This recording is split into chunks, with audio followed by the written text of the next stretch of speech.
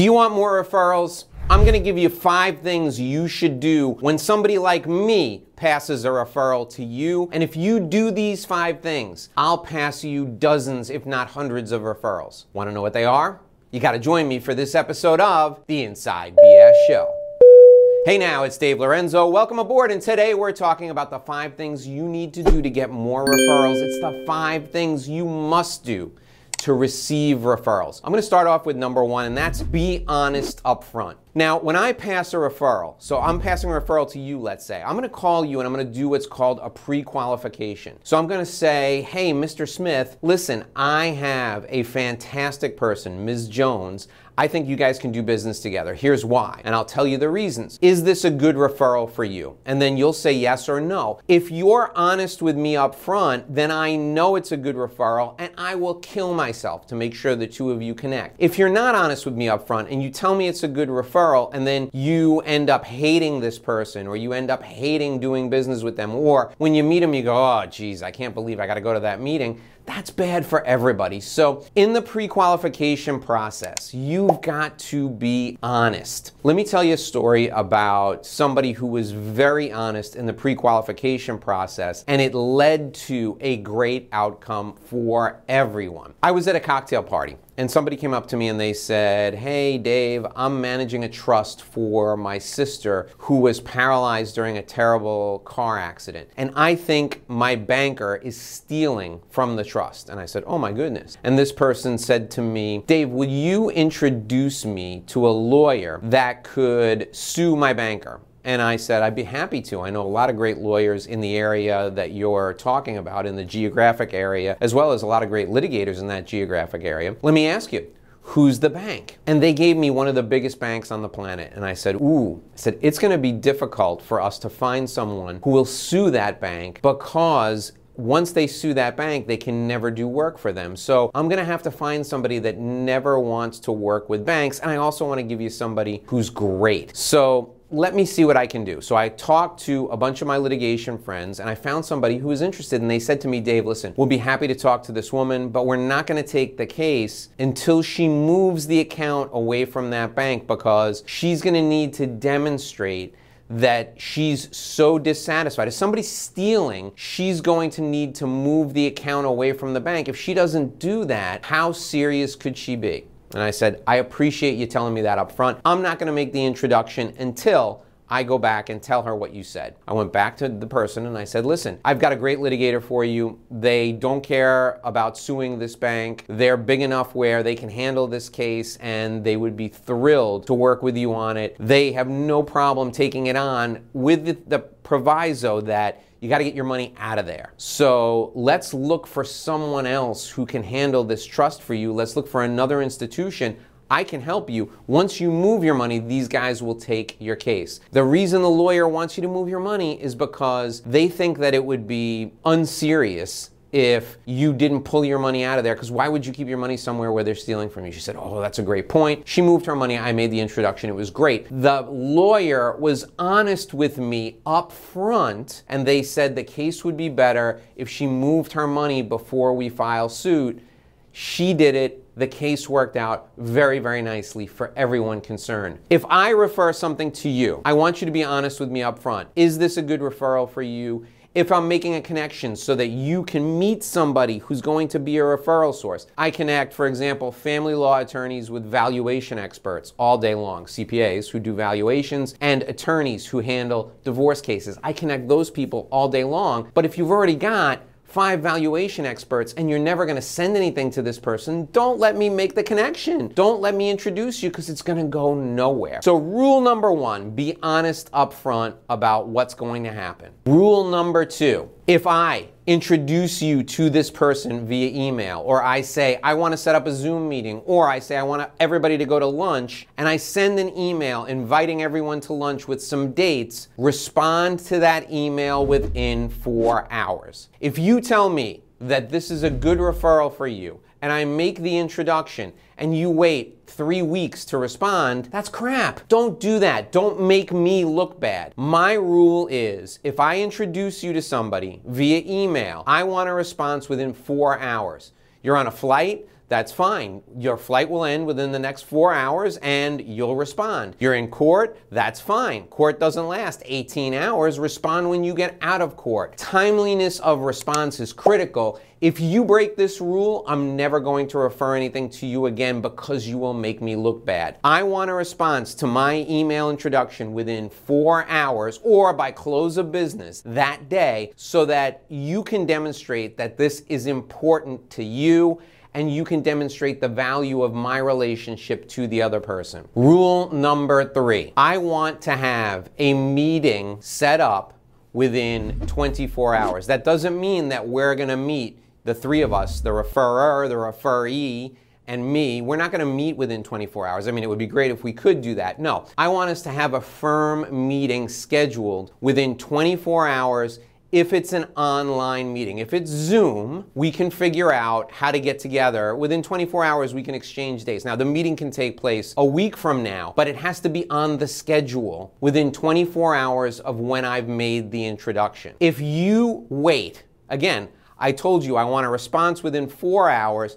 I want the meeting scheduled within 24 hours because you demonstrate that you value this relationship. Now, if the meeting is scheduled in 24 hours and it's a Zoom meeting, that's great. So the Zoom meeting can take place a week from now, but you schedule it, you get it on the calendar in 24 hours. If it's an in-person meeting, those are more difficult to schedule. So my rule for in-person meetings is 72 hours. Take 3 days, look at your calendar. There may be travel involved. There may be setting up a restaurant for a lunch or a breakfast. 72 hours for in-person meetings. Get them on the calendar within 72 hours. Get the meeting for Zoom meetings on the calendar in 24 hours. Again, rule 2 is 4-hour response time. Rule 3 is the meeting's on the calendar in 24 hours. If it's virtual, the meeting's on the calendar in 72 hours if it's in person. Now, you can schedule the meeting a month out. Hey, I'm traveling to Chicago in a month. I'll meet you in Chicago on the 16th of next month. Just schedule that within 72 hours. Why? It demonstrates that you're giving urgency to the relationship. It demonstrates importance. It shows respect for the person who's referring you. And also, it keeps the momentum going. You're gonna lose momentum if you wait too long. I want everything on the calendar in 24 hours for virtual meetings and everything on the calendar in 72 hours for in-person meetings. If you want business, you will adhere to these rules. Rule number 4, after the meeting, here's your follow-up sequence. It follows the acronym ECON. Email, card, opportunity, newsletter. Email, card, opportunity, newsletter. As soon as the meeting is over, whether you do it on your phone or you do it when you get back to your desk, you send an email to the person you met with and you say, thank you for taking the time to meet with me. I really enjoyed learning about you and your business. I look forward to connecting you with some valuable opportunities in the near future. That's the email you send immediately after the meeting's over. The next day, you write a handwritten note card and you drop it in the mail. Snail mail, regular mail. What does it look like? I'm gonna show you. Here are my handwritten note cards currently. It has the cover of my book on it. It's blank inside, and I write in the card the same thing I put in the email. It was great to meet you. I enjoyed learning about your business. I can't wait to refer you some great opportunities. Then what do?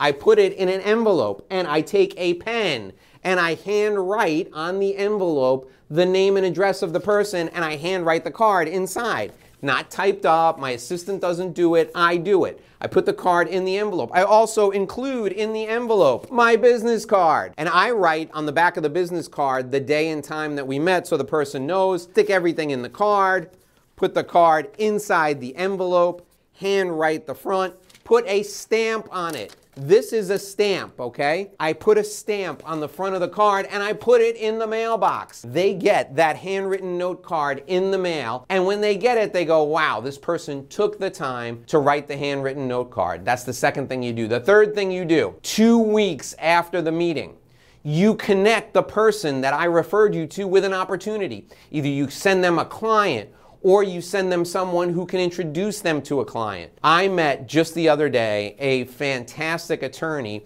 who handles patent cases. They do what's called patent prosecution work, which means they file patent applications for people who are inventors. So finding a patent is really, really hard, but patent people, patent prosecutors, love to meet with intellectual property attorneys who don't do patent work. So people who do trademark work or copyright and trademark work or intellectual property licensing. So after I met with this patent attorney, what did I do? I introduced the patent attorney to someone who does only trademark work, who refers their patent cases out. They're going to send patent work to this person. I introduced this person to a corporate transactional attorney who works with a lot of inventors to set up their companies. They're going to send them patents. And I introduced this patent attorney to a litigator who comes across people all the time who have patents that need to be protected. 3 people I sent them to for opportunities. That's the third step. So in econ, E-C-O-N, email, card, opportunity. You gotta send opportunities to people right away within 2 weeks of the meeting. And then the N in econ is newsletter. You should be doing a monthly newsletter. It's better if it's weekly. I mean, if you wanna do daily, I send out a daily newsletter to people that contains my podcast every stinking day.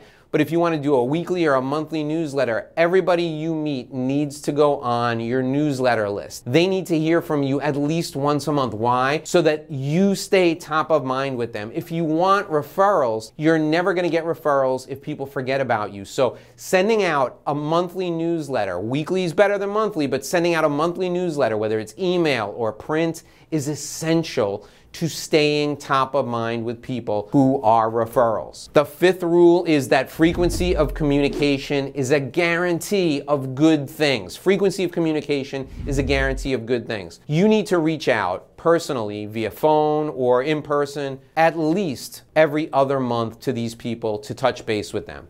So if you've connected with someone and they're going to be a good referral source for you and you've sent them business, it's not enough just to send them $1 million case. Not enough to send them $1 million piece of business. You got to stay in touch with them by sending the monthly newsletter and also picking up the phone and calling them every couple of months. Hey, just checking in, how's it going? I travel to multiple cities. Each month I am in Chicago, Boston, DC, and New York. I live in South Florida. Whenever I travel to one of those cities, I set up meetings with people who I've referred business to. Even if they've never sent any business to me, I reach out to them and I say, hey, I'm having lunch with 5 lawyers. Do you want to join us? Now, somebody who's never sent me business, who comes to that lunch 2 or 3 times, guess what they're looking to do the 4th time I call them? They're looking to find some business for me because they know I'm always thinking about them. Frequency of communication continually builds trust and also is going to lead to good things for you.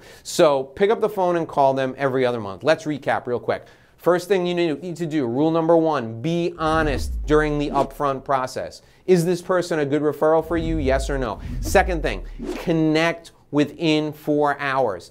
Say, thank you for the email. I'm going to look at my calendar and I'll send you a date. That's a connection within 4 hours. That's all I'm looking for. Third thing, get the meeting on the calendar. If it's a virtual meeting via Zoom, get it on the calendar within 24 hours of the introduction. Get it on the calendar within 72 hours. If it's a personal meeting, an in-person meeting where you're meeting face-to-face, get it on the calendar within 72 hours. I don't care if you push it off for a month. I don't care if the meeting, the actual meeting, isn't for a month from now, but get it on the calendar quickly to take advantage of that momentum. The 4th thing, econ, email, card, opportunity, newsletter. The 5th thing, frequency of communication leads to good things. Pick up the phone and call people. That's the key to getting more referrals. You're a lawyer, you're a CPA. I want to refer to you. You got to follow these rules. Now, if you're looking to figure out how you can put your referrals on steroids, you want a true referral multiplier, you got to watch the next video that's filling in right below me right now. That video right there is going to help you put your referrals on steroids. Join me for that next video. I can't wait to see you there.